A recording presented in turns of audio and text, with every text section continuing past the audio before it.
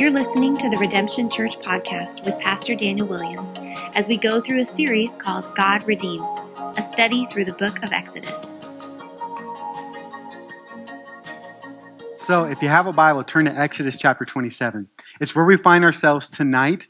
And if I've met you, my name is Pastor Daniel. So excited you're here with us to study God's Word, whether you be in the room, some new faces, or online. We're so blessed to be able to continue our study through this incredible series, God Redeems. It's an in-depth look of Exodus where we're literally just going like chapter by chapter and even breaking it down verse by verse.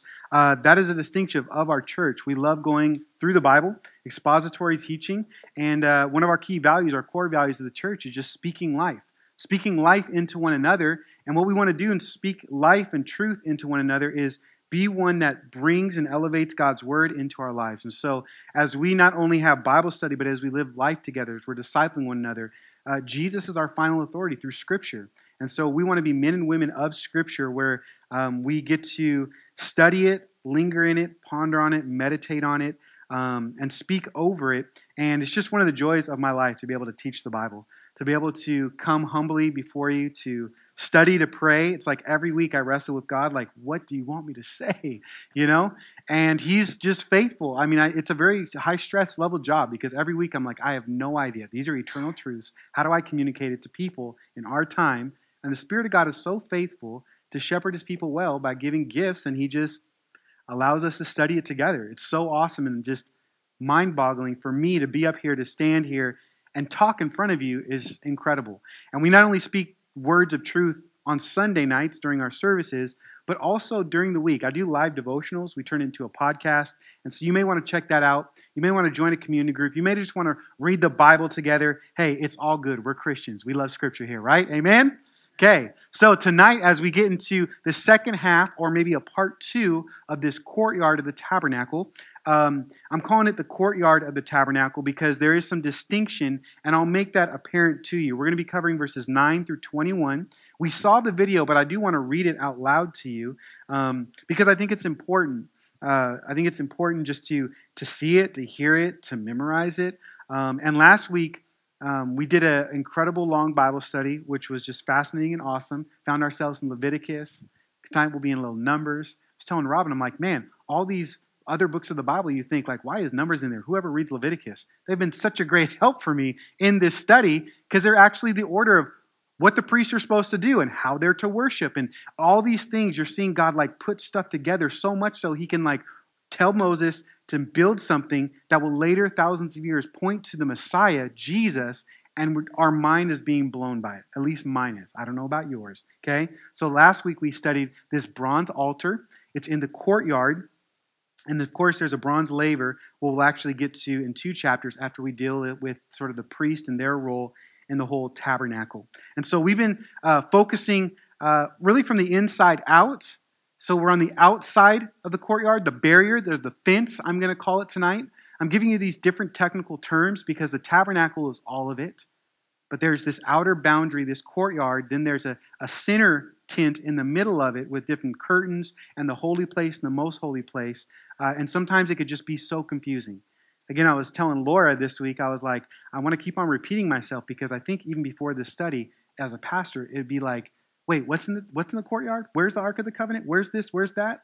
But I pray as we're like just slowly going through it, you're seeing pictures, you're reading the Scripture, you're studying these important things that you sort of know like what this is about. And this chapter, a simple outline, a breakdown of this courtyard is verses 1 through 9. The sacrifice of Christ is clearly and evident and prominent in that text. It's the presence through sacrifice, or the bronze altar that we studied last week. The whole sacrificial system of why was that important? How did it point us to Christ and all those things? Hence, we're singing a lot tonight about the blood of Jesus because you know the significance of that. The outer wall, where we're studied tonight, verses 9 through 19, sort of talks about how God's presence is guarded. There's some barriers to it. There's some things that you can't just run into and go in the presence. You got to go through the sacrifice. And so there's a guard around. God wants you to go through the gate and enter in a certain way. And then lastly, there's the oil for the lamp, verses 20 through 21, God's presence with us, which I think is key to this passage. So my prayer as we study this courtyard is like David. I was thinking about this in Psalm 84:2. He says, my soul longs, yes, even faints for the courts of the Lord. We're studying about the court. He says, my heart and my flesh cry out for the living God. This is something significant that many Psalms would talk about the court of God as people would enter in and celebrate God's goodness as they knew the significance of what we're studying tonight. And so, and as we always study and go to God's Word, we're going to ask the Spirit to teach us. He is our great helper and teacher. And so what I'll do is let's read the text, verses 9 through 21 all together. You just heard it. It's not as cool. It's American accent, not as British one. Okay, but there are some people here with the British accent, so you can just talk to them later. It sounds always better when it's a different language, whether it be Hispanic or Latin American, whatever. But I will just try mine. I heard people say I have a Southern twang. It's from my dad. He grew up in the South. All right. Okay, verse 9. Read with me in your Bibles or on the screen. You see it. It says, "You shall make the court of the tabernacle." This is what we're talking about here. God is directing Moses. "On the south side of the court, there shall be hangings of fine twined linen, 100 cubits." Now, I have a hard time saying that. I've been saying cubics, but I'm actually saying cubit. My son brought that to my attention. Listen, you get what you pay for, guys. Its 20 pillars and their 20 bases shall be bronze, but the hooks of the pillars and their fillets? No, that cannot be right. What is that word, people? You reading along with me? Verse 10? Fillets. That's what it is. Again, thank God that I didn't have to build this thing. "There shall be silver, and likewise its lengths on the north side, and there shall be hanging 100 cubits long, its pillars 20, and their bases 20 of bronze. But the hooks of the pillars and their fillets shall be of silver. And for the breadth of the court on the west side, there shall be hangings for 50 cubits, with pillars and 10 bases. The breadth of the court is the front to the east shall be 50 cubits, and hanging for the one side of the gate shall be 15 cubits, with their 3 pillars and their 3 bases. And on the other side, the hangings shall be 15 cubits, and their 3 pillars and their 3 bases. For the gate of the court there shall be a screen 20 cubits long of blue and purple and scarlet yarns and fine twined linen embroidered with needlework. It shall have 4 pillars, with them 4 bases." Aren't you glad that we saw that video so you're not just getting lost in all of this? Okay? But this is important to have instruction for those that would build it. "And all the pillars around," verse 17, "the court shall be filleted with silver. Their hooks shall be of silver, and their bases of bronze. And the length of the court shall be 100 cubits, and breadth 50, and height 5 cubits, with hanging of fine twined linen, and bases of bronze. All the utensils of the tabernacle for every use, and all its peg, and all the pegs of the court shall be of bronze." Verse 20, "You shall command the people of Israel that they bring to you pure beaten oil for the light, that a lamp may regularly be set up to burn in the tent of meeting outside the veil that is before the testimony. Aaron and his sons shall tend to it from evening to morning before the Lord, and it shall be a statute forever, to be observed throughout their generations by the people of Israel." So you get now why I have to pray, right? Okay, let's pray. Jesus, thank you so much for your word. Thank you for this instruction that you gave to real people at a real time in a real history in a moment. But yet in your sovereign plan, you decided to use this text to minister to us today. You aren't just ruling and reigning out there, but your providential hand is here. You know everyone here listening to my voice, in the room, online, wherever they are, whenever they are, and hear this. God, your Spirit can teach and has the power to teach us who Jesus is, to give us revelation. And so, Father, we ask for revelation from your Spirit to lift Jesus up in this place, that you would use this study to really have our hearts fall more in love with you, to have a passion for you, to be wooed by you, and to just submit our lives to you once again in worship. We worship you now with our minds, and we just ask, Lord, for you to continue to be glorified. And it's in your name we pray. And everyone said, amen. Well, let's start with the text work, our context of the scripture of this outer wall. It's a lot. It was a mouthful. You saw the visual. You read the text. But man, so far we've been looking from the inside out. We're on the last section, the outer courtyard, and sort of this fence and perimeter or barrier of the tabernacle. And the tabernacle included not only this barrier and the courtyard, but it also included another tent. It would also be known in Scripture called the tent of meeting. And it would have a holy place and a most holy place. 2/3 of the place would be a holy place. It would have some furnishings of pure gold and wood, made out of wood and pure gold. In the most holy place, there would be the Ark of the Covenant. That would be the third. It would be separated by a veil. The other 2/3 would be the holy place, and they would have 3 furnishings. It would be a gold lampstand, the altar of incense, and it would be the table of showbread. Now, this is all wrapped up in when someone says in the Bible, the tabernacle. Okay? This is why things get confusing. Because you're like, the tabernacle, cubits, what is that? And you get lost, and you just zone out, and you move on.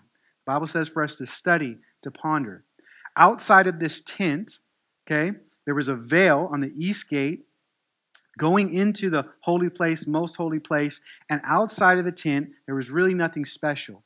It actually had a 4-leather covering, and at the outside of it, it was almost like a brown leather, and it was just in the desert. And there would be this courtyard where some other furnishings, the bronze altar and the bronze laver, or basin, some translations translate. This is the tabernacle, and yet the tabernacle means the dwelling place of God. This is where God dwelled, decided to be with his people. And this is an important principle for us as we sort of look through the tabernacle, that God wanted to dwell with his people. This is all instruction to Moses so that they would know and have a place where they can go and dwell with God. Now, you remember the history of this study and series. It seems like an eternity ago, but the Israelites actually got freed from the Egyptians. They were slaves. They were bound. And God promised them to take them to a land flowing with milk and honey, a promised land, and to be their God. And right now, in a moment in history, when he's getting this instruction, they are in the desert, or what's known as the wilderness. And so God wants to be with them because he wants to guide them. And he wants to guide them through his presence. He wants to guide them, and he guides them through a pillar of cloud and a pillar of fire. But he also guides them through his word, law, and ordinances. We've studied all of this. But he was teaching his people the proper way to worship, hence books like Leviticus and Numbers. Getting the order is important as well. And so this whole tabernacle is pointing us to Jesus, and Hebrews gives us a lot of room to say, hey, it's a shadow of things to come. This is all about Christ, and gives us all this running commentary on the Old Testament in Exodus of all this. And so it's been really fun to look at it. Because we know, being Christians, hearing now through the gospel of how Jesus died and rose again, well, he's redeemed other people as well. Sinners, saved by his grace. The Bible says we're slaves to sin, and he snatched us from darkness into light, and now we are children of God through faith in Jesus Christ. And he gives us a promise of a great land, a land flowing of milk and honey, one where we actually see him face to face. It's called heaven. Did you know the word heaven is translated tabernacle, or the dwelling place of God? That's the hope and promise we have, and there's significance in all of it. For the tabernacle not only points to the garden that was, but also to the garden that's going to come. It's a beautiful, beautiful picture. But yet, in our lives, we know this life is not heaven. We're sort of in this journey, a sojourner, a citizen of heaven, but yet this is not our home. We're in the desert, we're in the wilderness, we're wandering, and yet God meets us with beautiful promises that the Spirit of God now dwells with us. Sin has been removed, and his presence, he wants to guide us through fellowship and through his word. As we look to Scripture, he gives us guidance, he sanctifies us, he teaches us the proper way to worship him and to have faith here on this earth, because the whole idea is God wants to be with his people. His name is Emmanuel, God with us. And so there's some beautiful pictures and poetry and things happening here where you couldn't even make it up if you try. The Israelites would have continually to be reminded of this as they're setting up and they're tearing down, and they're setting up and they're tearing down. This is all manageable. Even the ark that's made of gold was even in pieces so they can carry this thing. It was the portable pipe and drape of the old school Testament, right? Much better than this, though, because this is really annoying to set up continually and tear down continually. But they actually did that in the Old Testament. They set this thing up, they tore it down, and because they had to move, and their enemies was all around them. And so they had to be a portable people traveling. And so this pillar would go before them in fire. The pillar would go before them in a cloud. And the people would constantly just be looking. Okay, where's the cloud? Is this there? Okay, it's not. Is there? Is it not? Is it there? And they would just have this sensitivity that we need to be with the presence of God in order to be safe. Because it's safe when you follow God. I want you to be reminded today, as a follower of Jesus, it is safe to follow him. It is good to be guided by the Spirit, to listen, to be sensitive to the Spirit, to be led by the Spirit, and be sensitive. Okay, well, God, where are you at? Where are you at? Okay, I want to go. Okay, you stop and I'm stopping. You moving, I'm moving.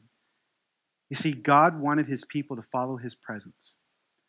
He not only wanted to enter into their life, he wanted them to submit their lives to him and follow him. There was a mutual relationship happening, and we're seeing this. We talk a lot about right now in the 21st century, a personal relationship with Jesus. God wanted a personal relationship with them, one where there would be fellowship and they would constantly be going back and forth even then. Because you remember their enemy. We looked at it in Exodus chapter 16. They had already gotten in one battle by now. The Amalekites in chapter 17. They had help and victory because of the Lord fought for them. But even before then, they knew the blessing of following the cloud and following the Lord in God's presence as God defeated the Egyptians, as in Exodus chapter 14, they followed God across the Red Sea. When you follow God, you actually do see miracles.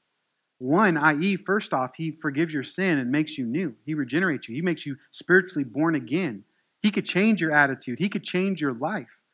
He transforms as you follow him and enter into a relationship with him.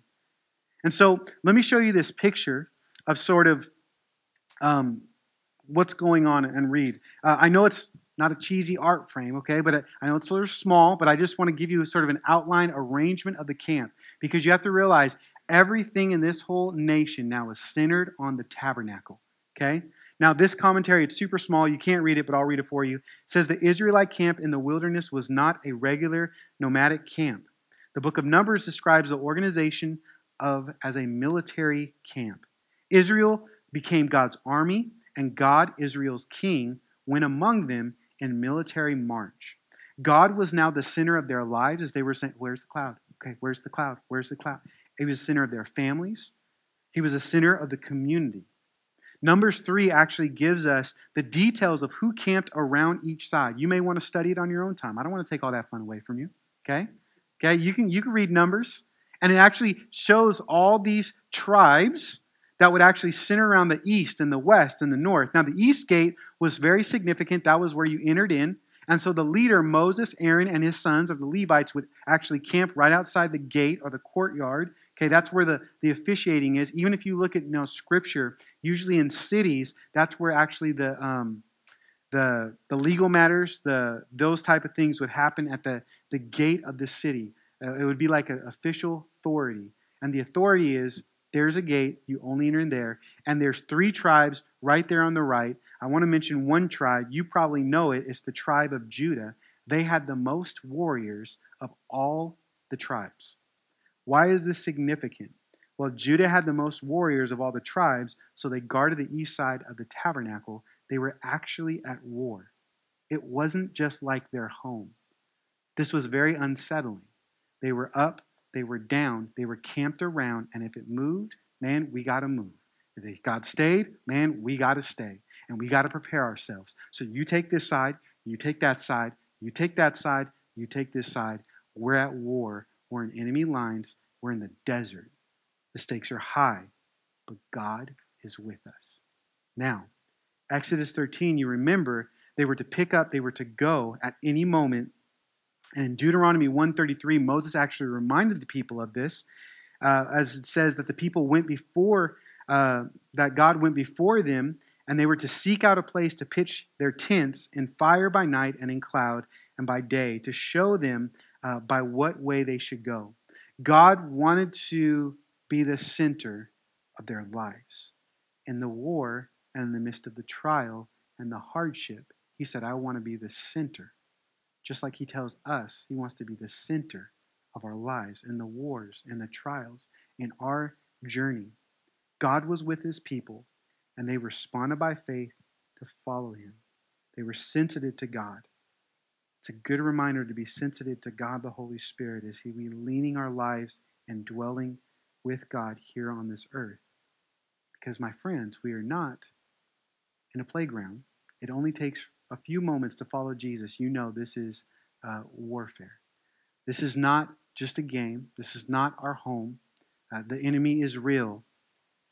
And yet, Romans 8:14 through 15 says this: "For all who are led by the Spirit of God are sons of God. For you did not receive the spirit of slavery to fall back into fear, but you have received the spirit of adoption as sons, by whom we cry, Abba, Father."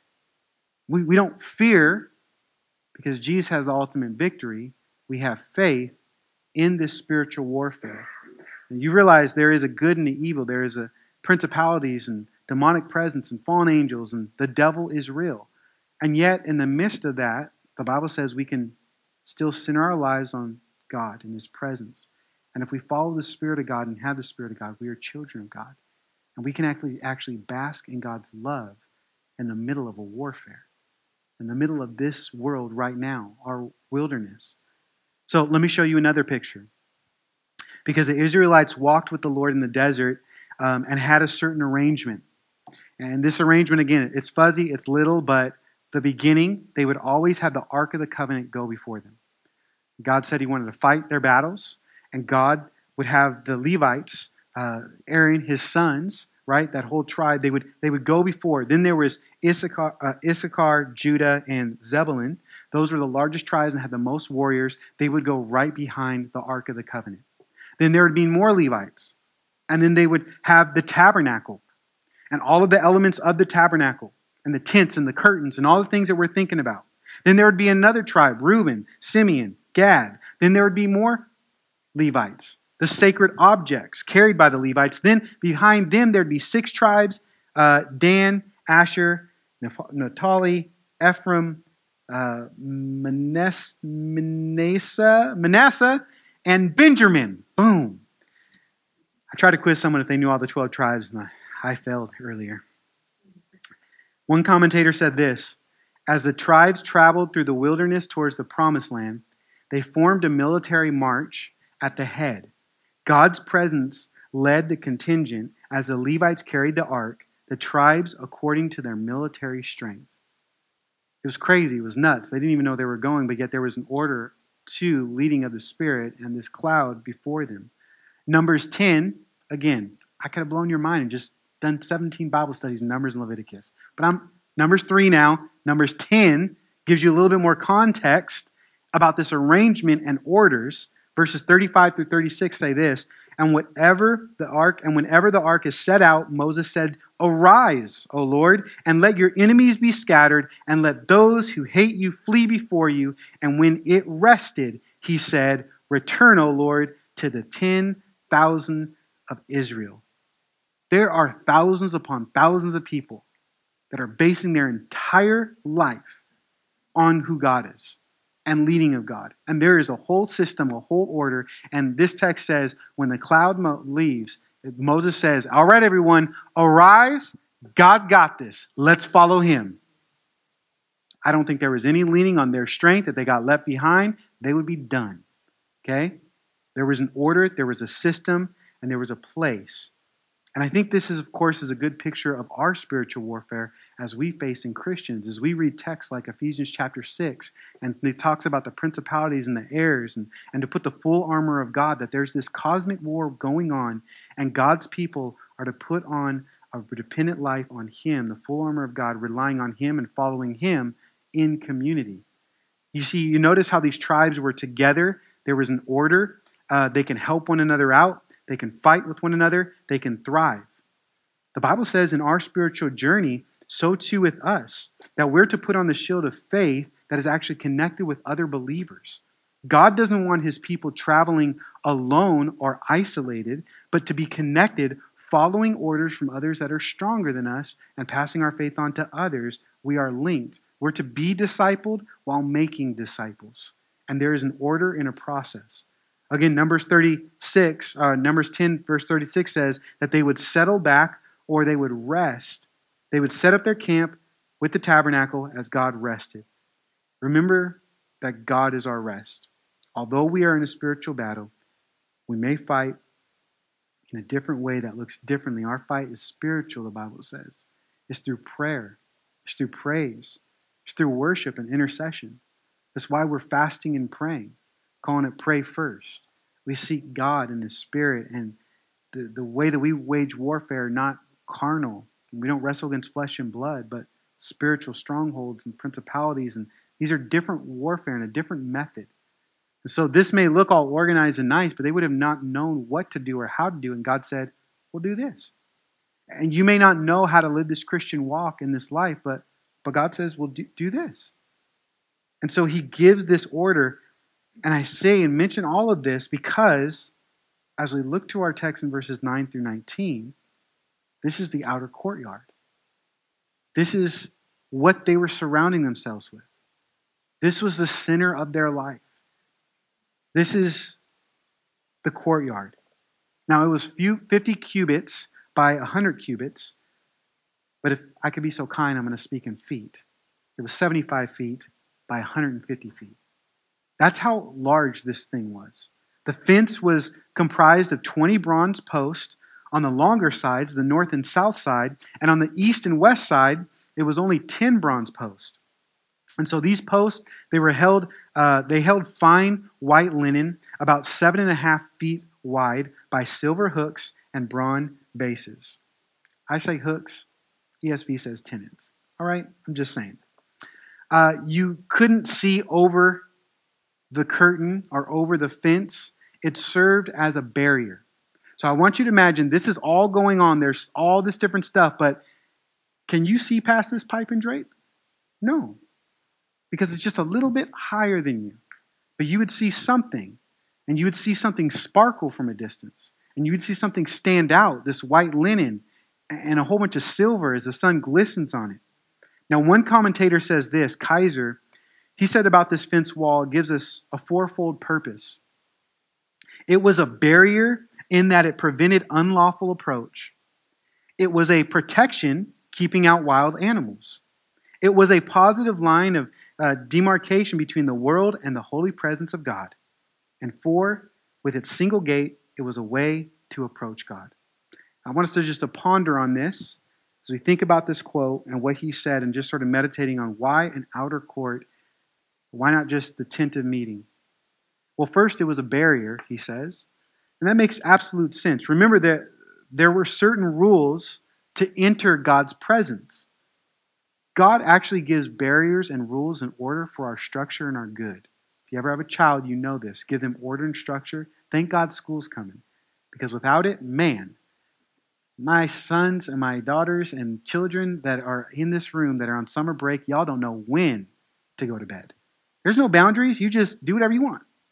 But how do you create structure? How do you create order? Well, God has given that, and he wanted them to approach his presence and him in a certain way. And so God wants us to follow his law and his rules and gives us boundaries for a reason, gives us structure. Our God is a God of order, the New Testament says. And the reason why there was order is because there was all these white linens or walls, but then in the front there was a gate.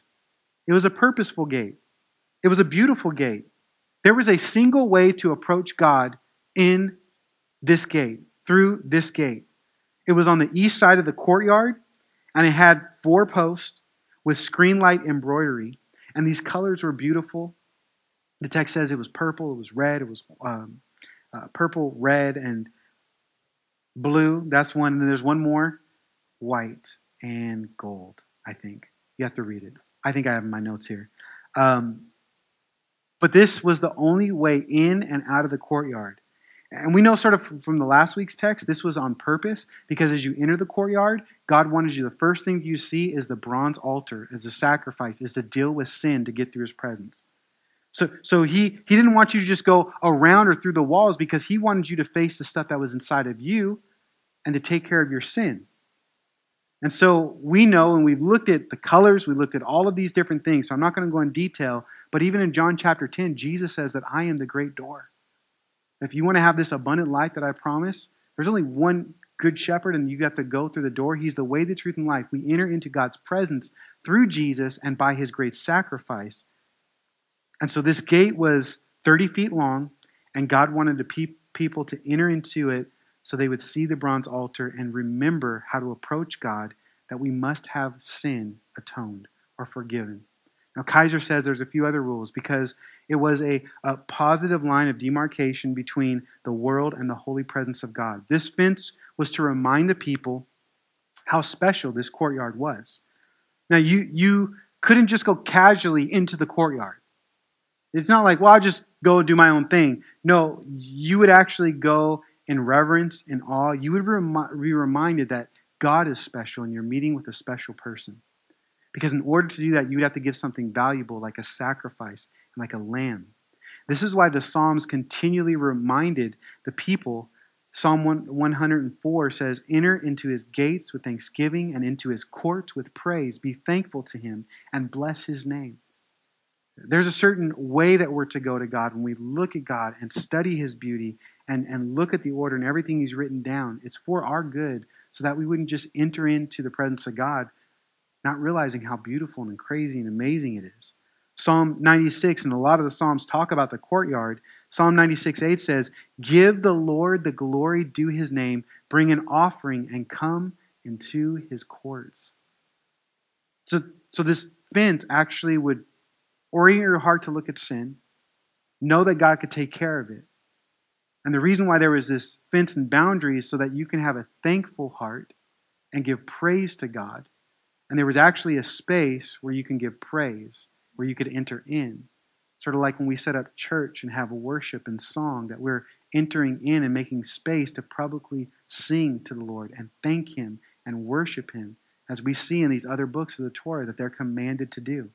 God wanted to remind them that being in his presence was special, and it wasn't just for anyone before his people. Hence, a very practical need. The last thing he says, it's just a protection in the wilderness. There was wild animals. Not everyone had the privilege to enter into God's court, to go in God's presence, and to be God's people. Not animals, not even other humans. It was God's people that were redeemed by his blood. When he paid the price for their sins that they freely offered, they got forgiveness, and they would receive that and worship him alone. And so too with us. There are certain ways, parameters of our salvation, barriers, and you just can't do whatever you want. All roads do not lead to heaven. Colossians chapter 2, verse 13 through 15. And you, Christian, who were dead in your trespasses and uncircumcised in your flesh, God made alive together with him, having forgiven us all our trespasses by canceling the record of debt that stood against us with its legal demands. This he set aside, nailing it to the cross. He disarmed the rulers and authorities and put them to open shame by triumphing over them in him. See, the linen curtains were to remind us of this redemption. It was a white curtain to represent God's holiness, his perfection, his glory. These white walls were to remind the camp that God and the tabernacle were holy, were special, were set apart.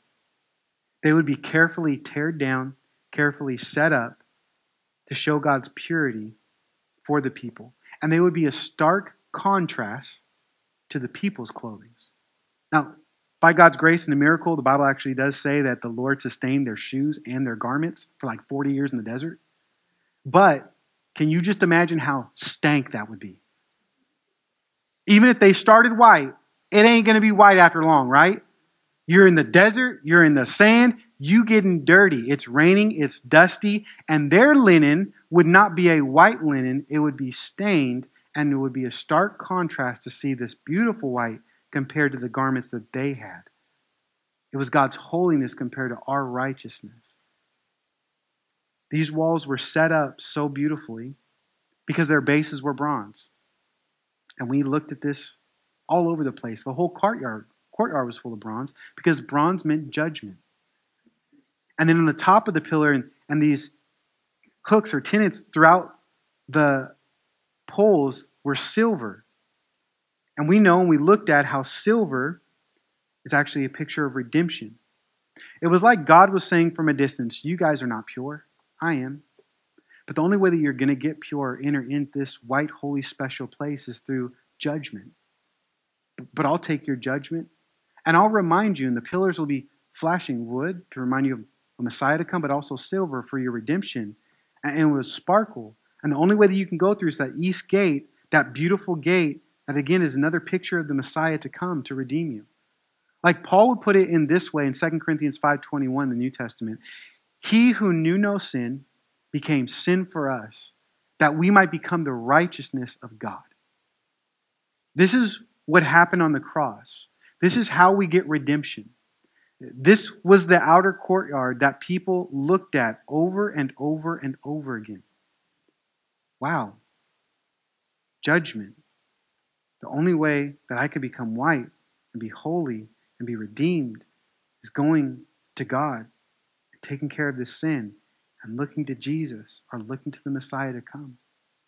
John, the Apostle John, would see another picture of heaven in Revelation because again, you got Hebrews commentary, you got this tabernacle, but the tabernacle to come. John in Revelation 7:14, I don't have a slide, but it says that the saints there, they were washed. They had washed their robes, and they made them white in the blood of the Lamb. Their robes were turned white through the blood of the Lamb. I want you to think about that. In heaven and on the tabernacle, it was a picture that Christ's blood, his sacrifice, the cross, would make you holy, that you could be white as snow, that this special place you could enter in if you came according to how God wanted you to enter in, not because you're special or because you had it all together or that you took a bath and cleaned your life up, but you would bring your dirty clothes and you would get the invitation and you would bring something valuable and offer a sacrifice and God would forgive. And it was nothing on your merit but by God's grace. There was judgment on the base. There was the pole and there was silver. And that silver brought the white holiness.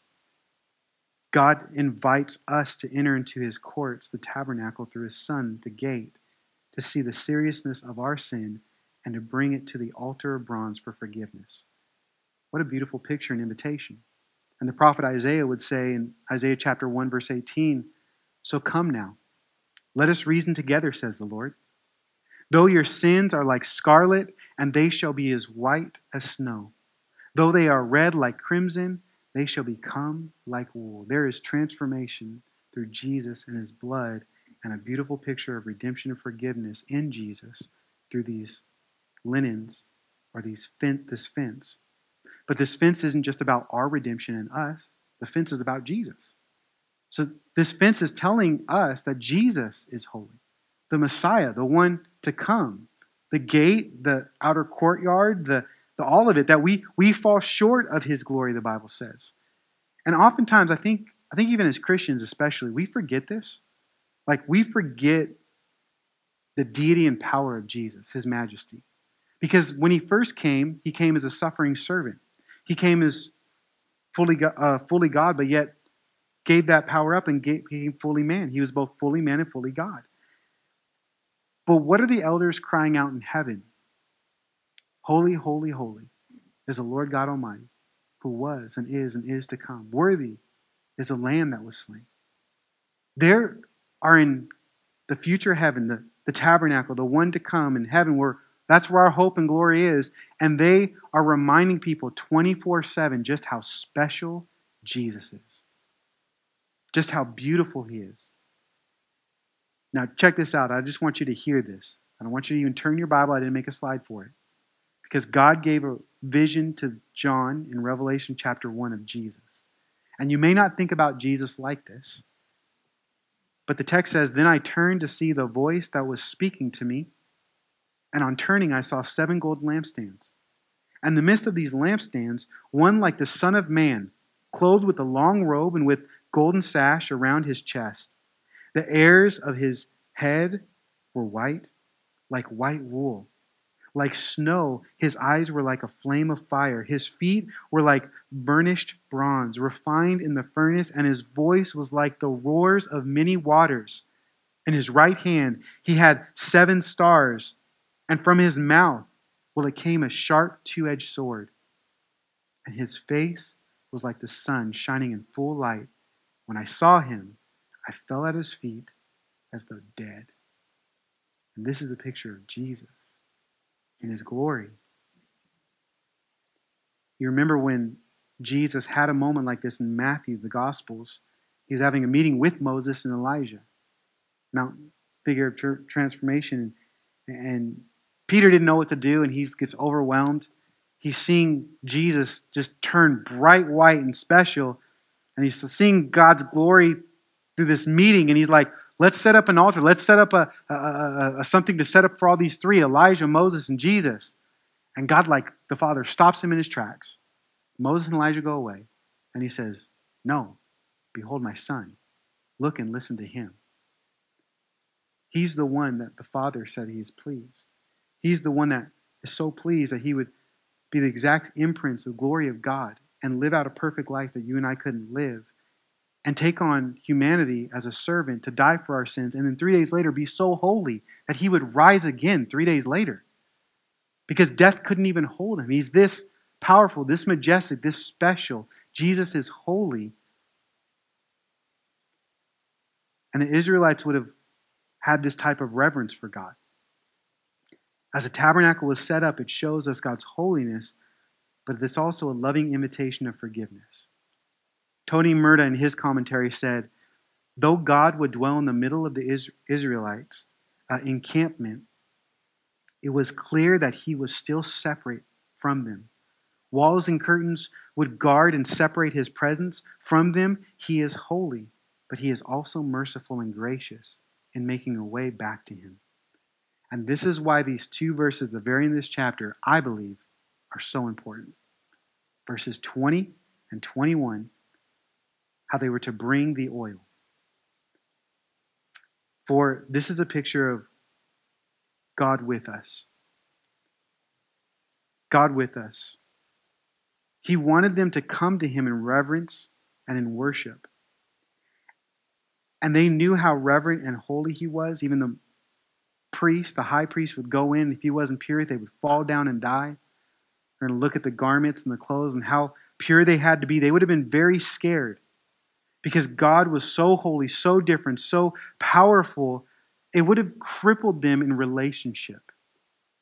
They were seeing miracles, and we've seen this in the text. As you study this aspect of, from their mindset, they would have been afraid. They wouldn't have wanted to gone into the tabernacle or the tent of meeting. Because you remember in Exodus 19 when God met with Moses on Mount Sinai, and he showed a little bit of his glory at the mountain? It says in that chapter that all the people in the camp, they trembled.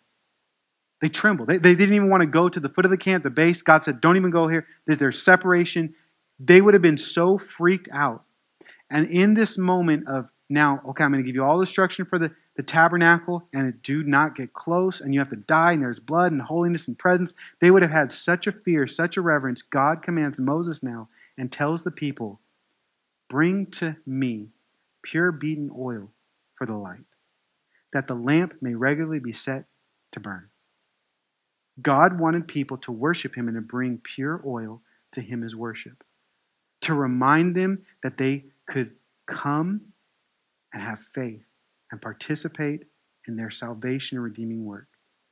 To just remind them, hey, there's a holy salvation, but I want you, and I'm going to allow you to participate by faith. Come. Now we know, looking at Scripture, oil represents the Holy Spirit. And God could have just lit the holy place by himself. Matter of fact, that's sort of how we conclude the most holy place is lit, just by the presence of God. We read in Revelation chapter 1 that Jesus' face is like brighter than the sun. In heaven, there will be no sun because God's glory is that bright. But yet, in the holy place, they needed oil for the lampstand, and God made it this way so the people could participate and come to him because that oil needed to be lit day and night continually for the priest. And so the priest would collect from the people for these lamps. Oil was for the lamps and was provided light for them and continually burning. The priests, they tended to the lamps in shifts to ensure this for both day and night. And Psalm 134 actually tells us that the light reminded the people that God's presence was among them. It reminded them to worship him day and night. God's light was shining on them. God said, I want you to provide a way where you can see my work and I could be your people. And there was his people and his presence with him. God in his majesty and in his holiness invited the people to have faith and to approach him with a gift. He made a way for the people to turn to him in reverence and not run out of fear. And the people participating in this, giving this oil, the priest would remind them that God has great mercy and love for them. That you don't have to be so fearful that you run from him, but you could run to him. And look, God invited you to participate. God doesn't need you to do the work, but he invites you to participate. And he would command the priest to bless the people as they came, just to bring this simple offering that God really didn't even need. In Numbers chapter 6, it's known as the priestly blessing. The Lord spoke to Moses, saying, Speak to Aaron and his sons, saying, Thus you shall bless the people of Israel. You shall say to them, The Lord bless you and keep you. The Lord make his face to shine upon you, and to be gracious to you. And the Lord lift up his countenance upon you and give you peace. So shall they put my name upon the people of Israel, and I will bless them. So the people were going to the priest. The priests were now blessing them, saying, God is delighted with your faith. He loves you. He wants to give you peace. There's a way for you. You don't have to be afraid. You can enter in. And so too with us, as we participate by faith and bring God our lives as a living sacrifice, the New Testament says. Something of great value. As beginning of wisdom, we fear the Lord and we offer our lives to him. His Spirit burns bright in our hearts to remind us that he is with us. The Bible even says that we are now the temple of the Holy Spirit. He reminds us that he is with us even though he's holy. He's made a way for us to approach him.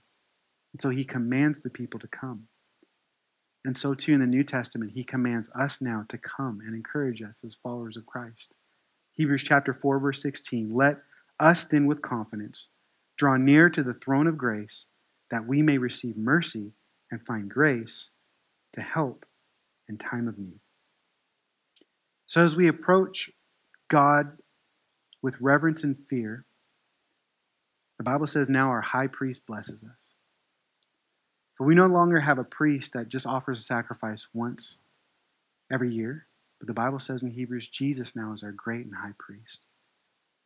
And he's actually interceding, blessing us, praying for us, cares for us, is honored, and it's impossible to please God without our faith. And he invites us to participate and to bring things of value, to have the oil lit in our hearts, to submit to the Spirit and enter into relationship through faith, through his Son, fellowship through the Spirit.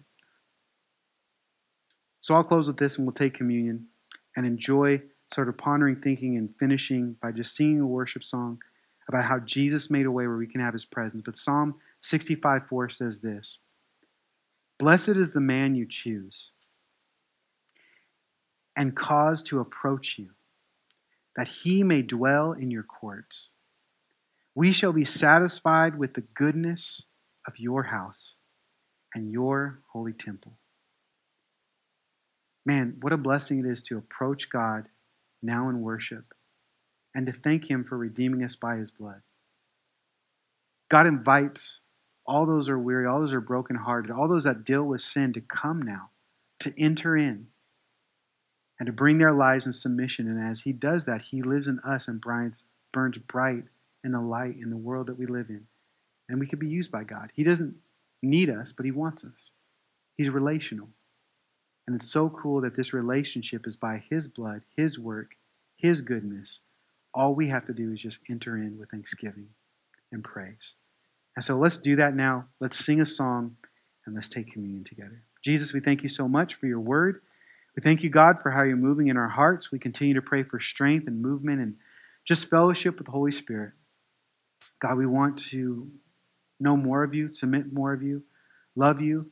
And I thank you, God, that even though you're a holy God, that we're unworthy, Lord, we can enter in by your blood. We can enter in by your gate. We can enter in, Lord, through the bronze altar of sacrifice. We're made clean by the blood of the Lamb and the word of our testimony. And so we want to testify as we participate in communion that we are saved by grace through faith in Jesus Christ. The work that you did on the cross for our salvation, your blood being shed, your body being broken. God, we look to you and we praise you and bless you. We enter into your presence with thanksgiving in our hearts. And we say, thank you, God. We want to be satisfied in you, Lord. Help us to look to you over and over again. Thank you, God, how you speak to us, you minister to us. And I pray you do that now as we participate in communion and enjoy your presence with one another and with you, Lord. In your name we pray. Amen. Hi, this is Pastor Daniel Williams at Redemption Church in Delray Beach. Thank you so much for listening to that message. We pray it was an encouragement, it was a blessing to you as we love to pursue and to proclaim Jesus together. And so no matter where you're listening, whether it be YouTube or our podcast, you can go to more resources at redemptiondb.com and even partner with us in ministry to pursue and to proclaim Jesus. God bless you, and thank you so much for listening.